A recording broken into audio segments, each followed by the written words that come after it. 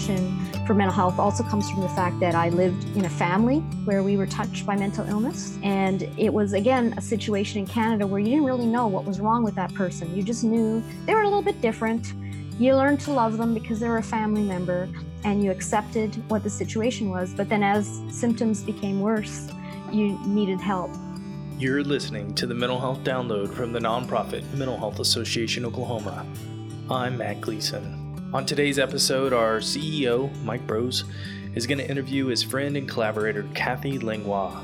She is based in Canada and represents the International Initiative for Mental Health Leadership. It's a unique international collaborative of 9 countries that focuses on improving mental health and addiction services. Lately, Mike has been working alongside Kathy as IMHL prepares for its Leadership Exchange coming up in Washington, D.C. this early September.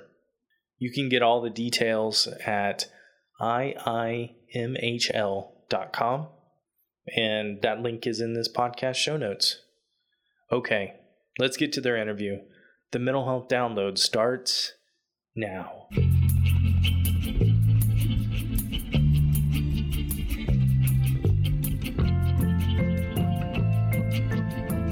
Hi, welcome. My name is Mike Brose. Welcome to the Mental Health Download. I'm here today with Kathy Langlois. Now, this year, the event the gathering will be here in the States. But in previous years, what other countries have been the location of what's going to happen here in the States this year, but it's happened in other countries previously? Okay, well, you asked how long we've been doing this, and the IIMHL has been around since 2003. And it was created as a collaboration of 3 countries at that time. The US was one of the founding countries, along with England and New Zealand. And the leaders of mental health policy in their respective the US government, the English government, and the New Zealand government said, we could learn a lot from each other. Let's create this little initiative. Let's fund it, and let's see where it goes. And so 16 years later, we now have 9 countries, and we hold our signature event, which is called the Leadership Exchange, which is what we're having this year in the US in September. It's a week-long event. On the Monday and Tuesday are the small little matches where people are matched up, as I described. So those are meetings. I say they're small because they're about like 20 people. Could be as little as 1 or 2, though, because we've had experience with those, and they're very successful as well. Then everybody on the Wednesday will travel to Washington, D.C. for meetings that start that evening, and then Thursday, Friday. So we do that about every 16 months to 24 months, and we rotate across the continents where IMHL has members. So the last time we did this was in spring of 2018 in Stockholm, Sweden. And previous to that was down in Sydney, Australia. And the one coming up is going to be in Christchurch, New Zealand. So what we do is it basically goes Europe, North America, and then Australasia. So that's our rotation. And so we're just coming off the Sweden event into the US event, and now we're going down to Christchurch, New Zealand in March of 2021. So we're skipping 2020. This is so interesting to me. So, I've been practicing social work here in Oklahoma. I've been licensed practicing for now 39 years.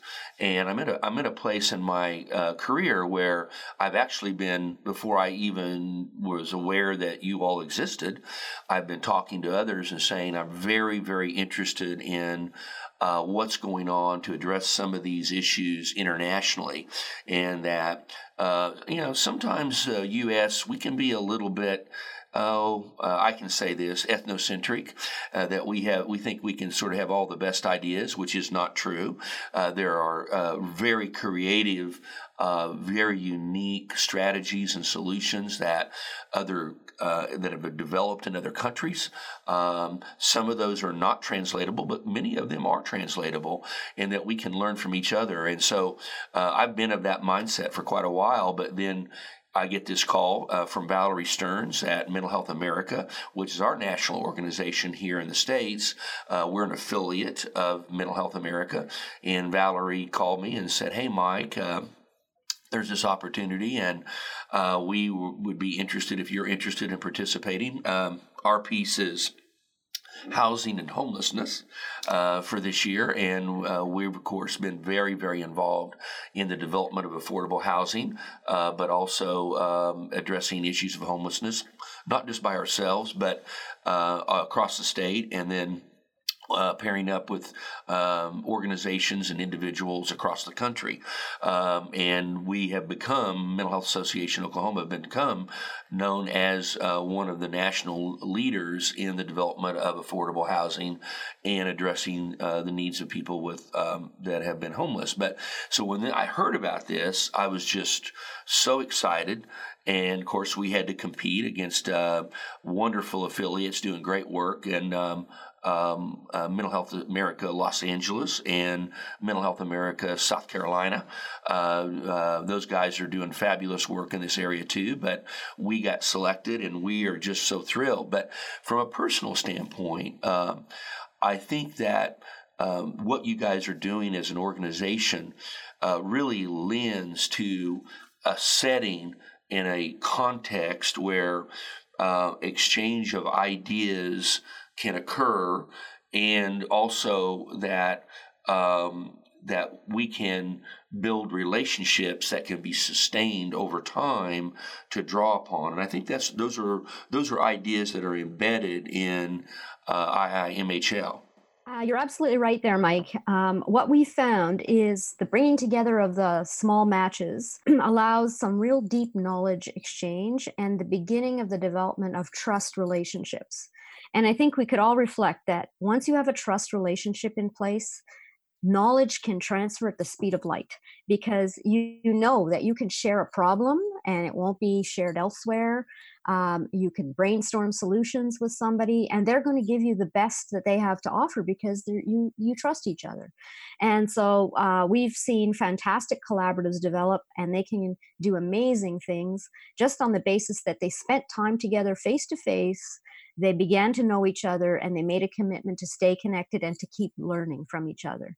And that really is the principle on which IMHL was founded, was that if you take leaders, and I want to take a moment to define what is a mental health leader, because it's not necessarily just the CEO of an organization. Absolutely, it is the CEO of an organization, but it is also anyone who works in the mental health area, including in sectors that impact mental health, like schools or policing, who feel that they want to bring change in the area of mental health, so we have better mental health outcomes and better results for people who have issues of distress or illness, or even in the area of prevention, someone who wants to bring change to the way prevention is done. These are all defined as leaders. So it could be a policy analyst, it could be a clinician, it could be a researcher, it could be someone who's responsible for delivering a service, and it's peers. Oh, I must stop there and say that we've really, really, really embraced the notion of peers and the role that they play in bringing change to the system, because they have lived the experience and they know what needs to be changed. And so what we've defined very broadly as a mental health leader is that opportunity for anyone who wants to bring change in the area of mental health to come and join in our organization, which costs nothing. If your country is a member, you automatically can join for free, and you can come to our events for free, except you have to pay all of your own travel and accommodation, but there's no registration fees. Again, that's all covered by the country member fee. So that's what we're building, is this collaborative of collaboratives, many collaboratives on different topics, and really excited that you're hosting this match on housing and homelessness. I know it's going to be a fantastic match for those who come to join you, and really hoping more people will sign up.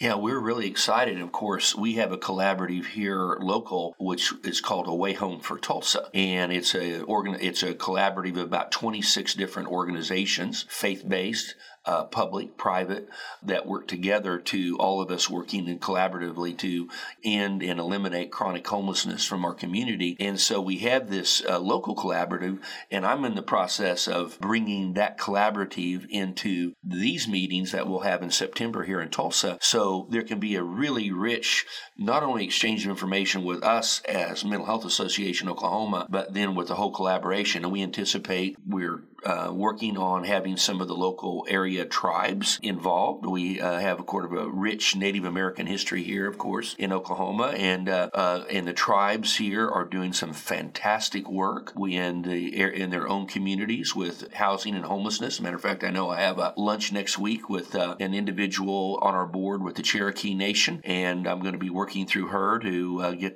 invite the Cherokee Nation to participate. And so we're really seeing this as something that can really come into our community and state in a very, very rich way to open us up to new ideas, new ways of thinking. And sometimes I always call it that step back moment, where sometimes we get so head down on where we're at and what we're working on that we fail to be able to step back and sort of look and go, wait a minute, how can we think about this in a different way? How can we maybe, the old thing about if you're doing the same thing over and over again and you're getting bad outcomes, try something else. And sometimes we can just continue to try the same thing that's not working over and over again. It's just human nature. But this is like, we're going to try to have this be a real step back moment and have people come in from other regions, other countries, the member countries. Is just an incredible opportunity for us that we're embracing it wholeheartedly. Kathy, tell me a little bit, as I listen to you, it's really clearly you also have a wide range of clinical background experience. I don't know much about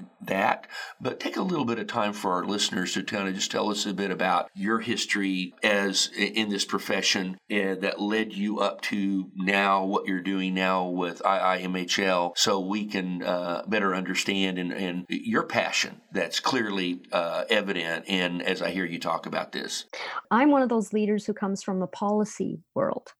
And in fact, my first working with in the mental health field is when I joined the federal government in Canada, and I joined something called the First Nations and Inuit Health Branch, which meant I was working with Indigenous populations. And my approach has always been to listen first, seek to understand, and then move forward from there. So when I moved into that position in about 2002, the first thing I did was I sat with Indigenous leaders who cared a lot about the work that I was going to be doing. And I asked them, because I had responsibility for mental health and addictions, I had children and youth, and I had chronic disease prevention in my portfolio. And when I sat with them and I said, what is your top priority for me to be focused on? And they said, mental health. It is our absolute top priority. And I don't know where things were at in 2002 in the US, but in Canada, mental health was so much stigmatized. I couldn't even say it within my organization and not have looks sent my way about why would you work on that? And so I just quietly began working with our Indigenous leaders. I engaged them in a strategic planning process. Things were happening in the Canadian landscape where, in about midstream of what we were doing, the government announced a new mental health commission to look at the issue of mental health in the country. And we were poised to say, here's the work we have done from an Indigenous perspective. And at the end of the day, when the Canadian National Mental Health Strategy was released, the work that we had done was injected into that as a whole. Nothing was changed. They put our entire piece of work. And I had Indigenous leaders say to me, this has never happened before, where our work has been reflected in a national document. There was a lot of pride. And then from there, we moved forward. And it has continued to be, I left that position about 5 years ago, but I have continued to watch how Indigenous mental health in Canada has, and that's First Nations, Inuit, and Métis populations, has really taken its own place with resources that have come with it to really make a change in the landscape of what Indigenous people face in terms of mental health. There's still a long way to go, but there has been an important change. And so that's the background I come from, a government perspective, delivering programs, but wanting to make sure the programs were relevant, and then learning a lot from an Indigenous perspective. So I really appreciated when you said the step back moment, engaging the Cherokee tribe, the Cherokee Nation, and learning from them. And I focused on one thing you said, new ways of thinking. And I just want to say they're new ways of thinking to us. They're not new ways of thinking to the Cherokee Nation, because it is based on their traditional knowledge. And it is just a different worldview that brings a new perspective to us on ways that you can go about doing things. And that is what I learned, is that the ways of knowing of Indigenous populations are steeped in, eons and eons of history. And there's so much that can be learned and valued to bring forward today. So that's my background and where I come from. And my passion for mental health also comes from the fact that I lived in a family where we were touched by mental illness. And it was, again, a situation in Canada where you didn't really know what was wrong with that person. You just knew they were a little bit different. You learned to love them because they were a family member, and you accepted what the situation was. But then as symptoms became worse, you needed help. And so I lived that experience with a family member, and I have a deep passion because of that.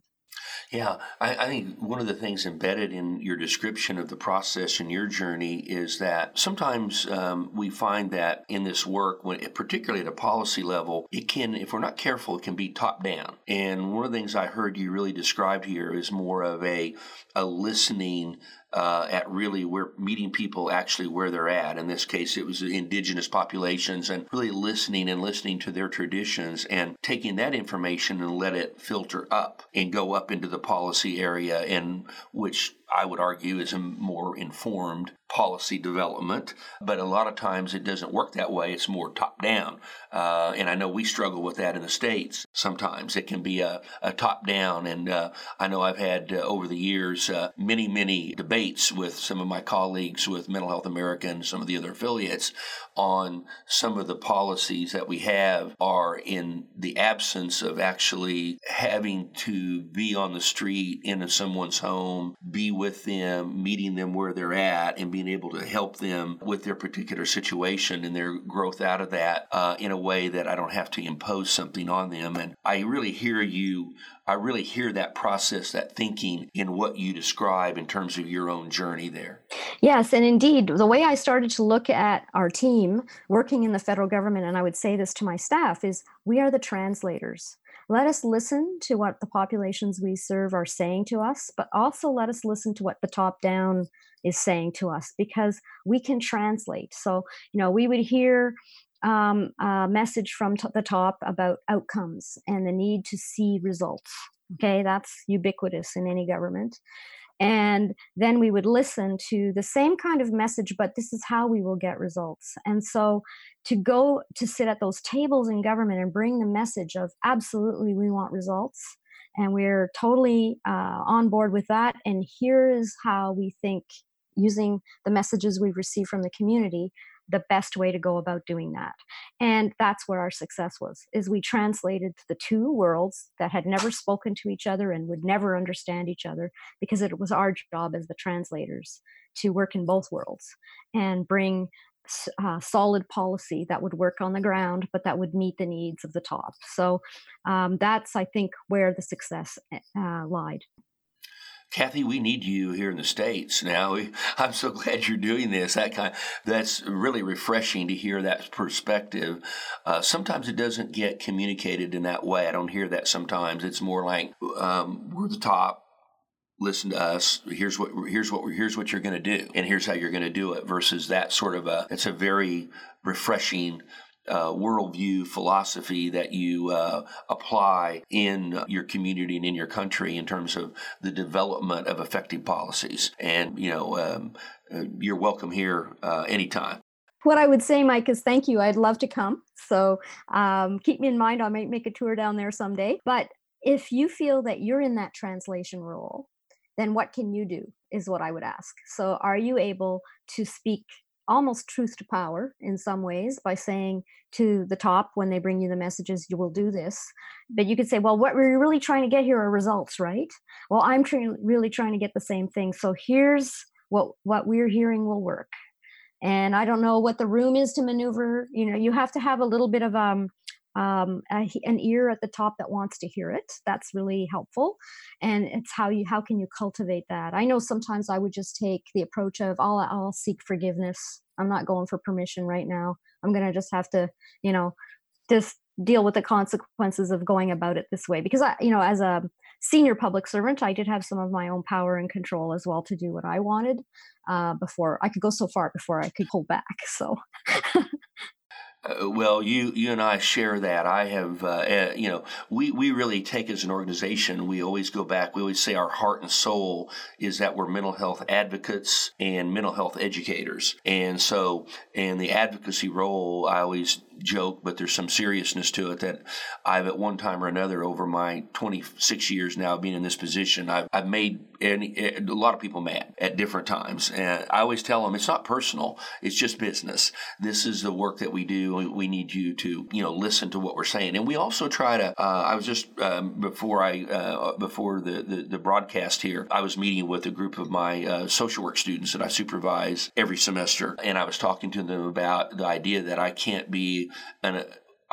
we can't be effective advocates unless we're also willing to look internally at ourselves and making sure that, because hypocrisy, less than the best practices sometimes occur in our own house, and we have to have the courage and willingness to look at ourselves, which helps sanction us then to be more effective advocates if we're willing to do that. That's kind of the philosophy that we've tried to take over the years. Talk a little bit about kind of going back to the event this fall in September.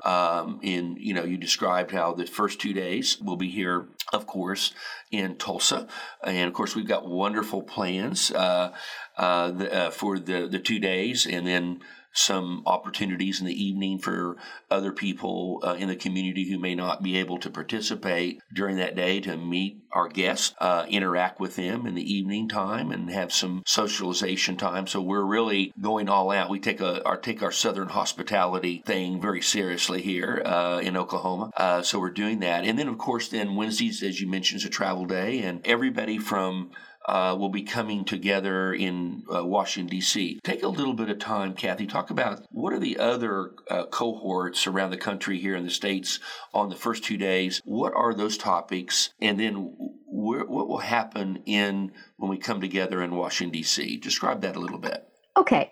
So some of the other topics that are happening, in fact, there are 31 topics, so 30 others, excluding yours, there are 30 other topics.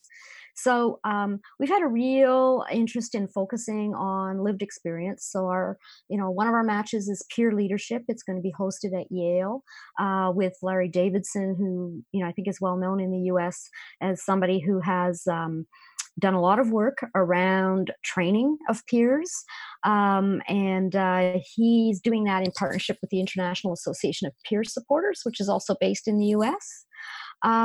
We have another match on youth and young adult leadership, which is another priority of ours, is to hear the youth voice.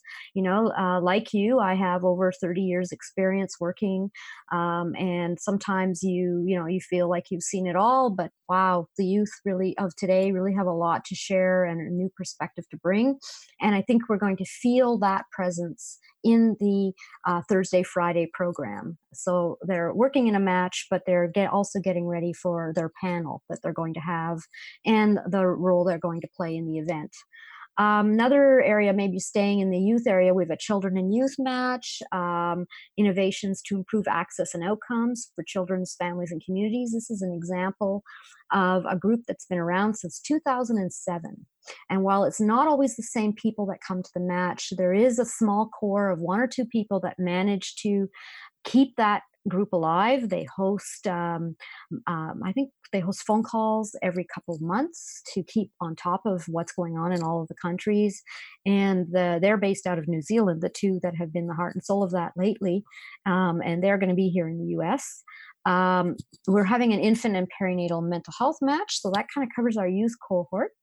We have a couple of matches, one on Indigenous mental wellness, and another one that I find really interesting. It's a new one this year, multicultural leadership frameworks for equity, diversity, and inclusion in mental health. And they're really just wanting to explore what are the leadership frameworks outside of the dominant mainstream culture.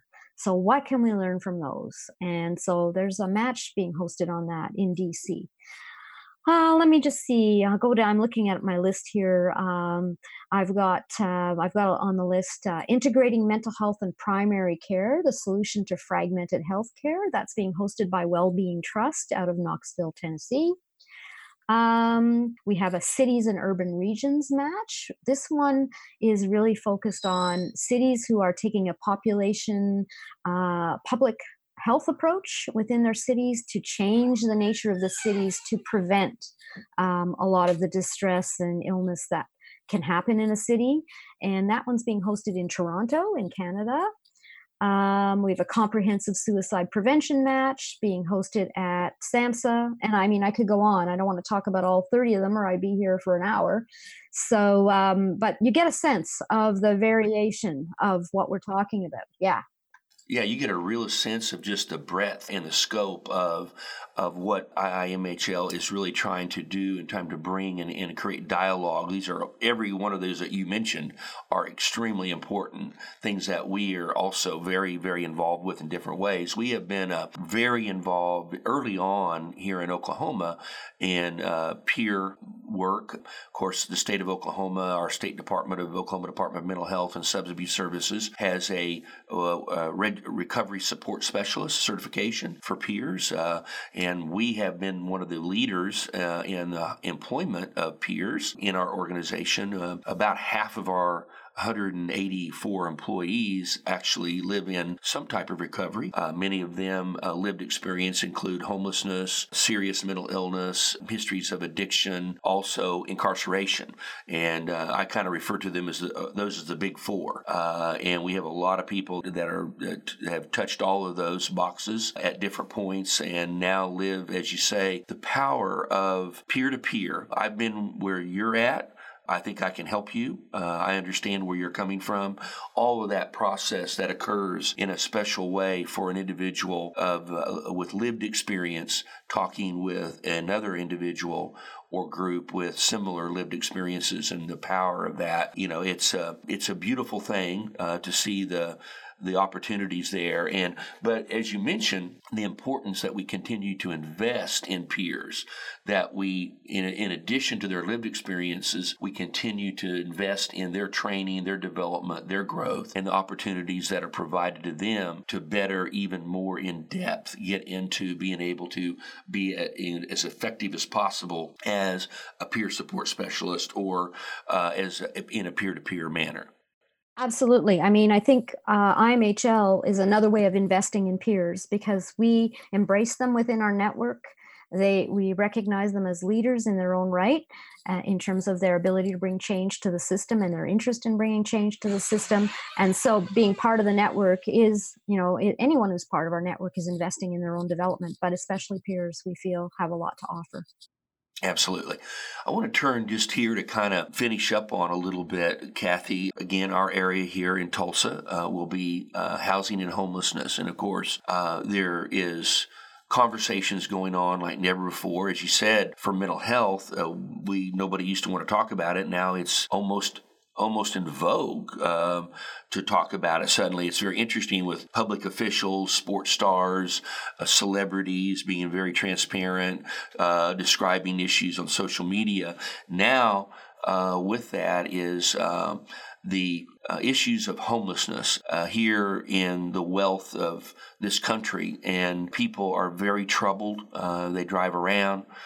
They see individuals on the streets. They see that they're homeless. People I talk to, they don't like it. They want to help. They're not sure what to do. The growth of panhandling here in the States with people on street corners, people don't know what to do. So they're handing money out of their car windows at stoplights to help themselves feel better when it's not really doing almost nothing to really address the problem. And so one of the things that we're trying to do here at Mental Health Association Oklahoma is to really provide different avenues and methods and ways where the general public can actually get involved in the process of us addressing the need for more affordable housing and the availability of it, the services that wrap around an individual who has moved off the streets into an affordable housing unit, and then helping them then move from there to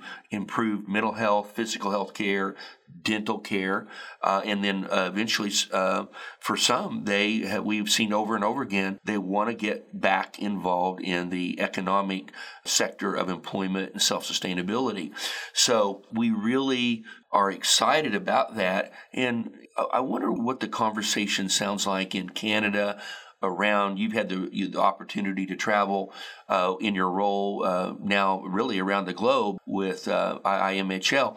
But what are the kind of conversations you hear in the circles you run in around housing availability, affordable housing in particular, and homelessness? And talk a bit about that. What I can share is that in Canada, maybe about 5 to 6 years ago, there was a real push on housing first models. This was led out of the Mental Health Commission of Canada, and they had funding to do a number of projects across the country where, the issue was housing. Let's just deal with housing. And it sounds like that is exactly what your approach is. It's a housing first approach, and then the wraparound services come, but let's deal with housing. And a lot was learned from that. Very successful projects, to the point where the projects were coming to the end and the money was going to be gone. And the local government stepped up and put the ongoing funding in. I mean, this was a way of leveraging that kind of an ongoing process to show what a successful approach it was. Now, I think you'll agree that there's still, the needs definitely outstrips the resources. And so there are still homelessness issues. But we have proof within Canada, for example, that this housing first approach is a very solid approach. There's a great evidence base there. And the example I can share with you is we had some leaders over from Ireland, and they were attending the match in Vancouver at the time where they were showcasing the housing first approach. And the two public government, they work for the government of Ireland, responsible for designing their homelessness strategies. And they left the match saying, we've been doing it all wrong. We're going to stop everything we're doing, and we're going to do this. Because they realized the approach they were taking was not going to have the results they wanted, but they could see the results on the ground in Vancouver, and they totally changed their approach, which for IMHL was an amazing thing to hear, that we had actually changed the course of work in a country based on what they were able to see by coming to one of our leadership exchanges. So that's kind of a perspective I can share with you around that. Yeah, one of the things here in Oklahoma, we have been very successful on really developing both public-private partnerships and been able to leverage private funding as a way of then helping to leverage public funding. And I know around the states, a lot of times here in Oklahoma it's true, but around the country is there's a real initial look to the public sector to address the issue. And the public sector is trying to address the issue. Of course, our federal government passed a law. Now we have a federal housing trust fund with money flowing out of the federal government into individual states on a prorated basis. Matter of fact, Mental Health Association Oklahoma just recently opened a new redesigned, refurbished housing program that was able to leverage some of those funds. And we were able to put together some HUD funding through the city of Tulsa, the Federal Housing Trust Fund funding through Oklahoma Housing Finance Agency, and with private dollars that we raised to leverage. And we were able to do a $2.7 million renovation of one of our housing programs here called the Altamont property, where a lot of individuals who have moved off the streets, many of them have been long-time chronic homeless in our community. Now they have a small apartment. They have a place to cook, or meals are served there 3 times a day. They have laundry facilities. They have access to staff who are there as needed, getting them involved. And so again, that is one example where we're trying to leverage public and private. And, we now have, of course, 23 apartment buildings in 20 different neighborhoods scattered across our city. And now in Oklahoma City, at our state capital, we've had also we're getting close to owning 32 units, but we also master lease a total of about 150 units there. And we have people calling us from around the country. I was on the phone the other day with a woman from Orange County, California, trying to get some people from Orange County, California to come to Tulsa to see how we've been able to leverage particularly the private sector. And I think the private sector has really, around the country, has really been kind of, generally an untapped resource. Sometimes in the private sector, you get a lot of complaints about homelessness and, in the community and how that looks. You hear that from the business community. They feel like it affects their business model, and we are very sensitive to that. What have you? With our homeless outreach team now responds if businesses call us and they're concerned. They have an alternative other than calling law enforcement. They can call us. We call it our homeless outreach rapid response team that we have out on the streets now here in Tulsa, and we're in the process of developing that in Oklahoma City as well.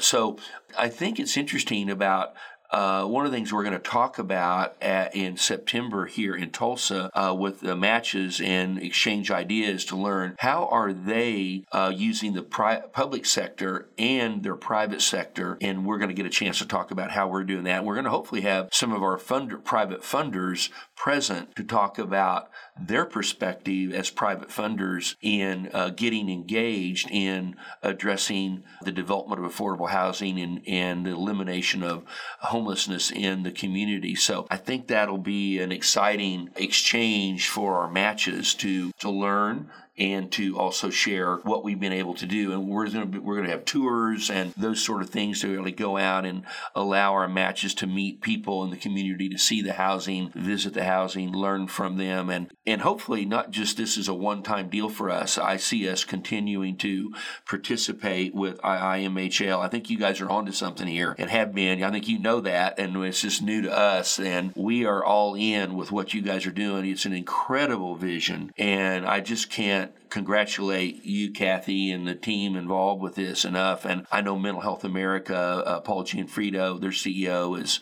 on your advisory board and is just very thrilled, and Valerie. And so I look for increasing opportunities as not just this year, but in future years for us to be involved with you all. Well, that sounds great, Mike. I'd love to stay connected with you. And I just wanted to reflect on your comment about engaging the private sector. I actually think this is an area of expertise that the U.S. can offer many other countries.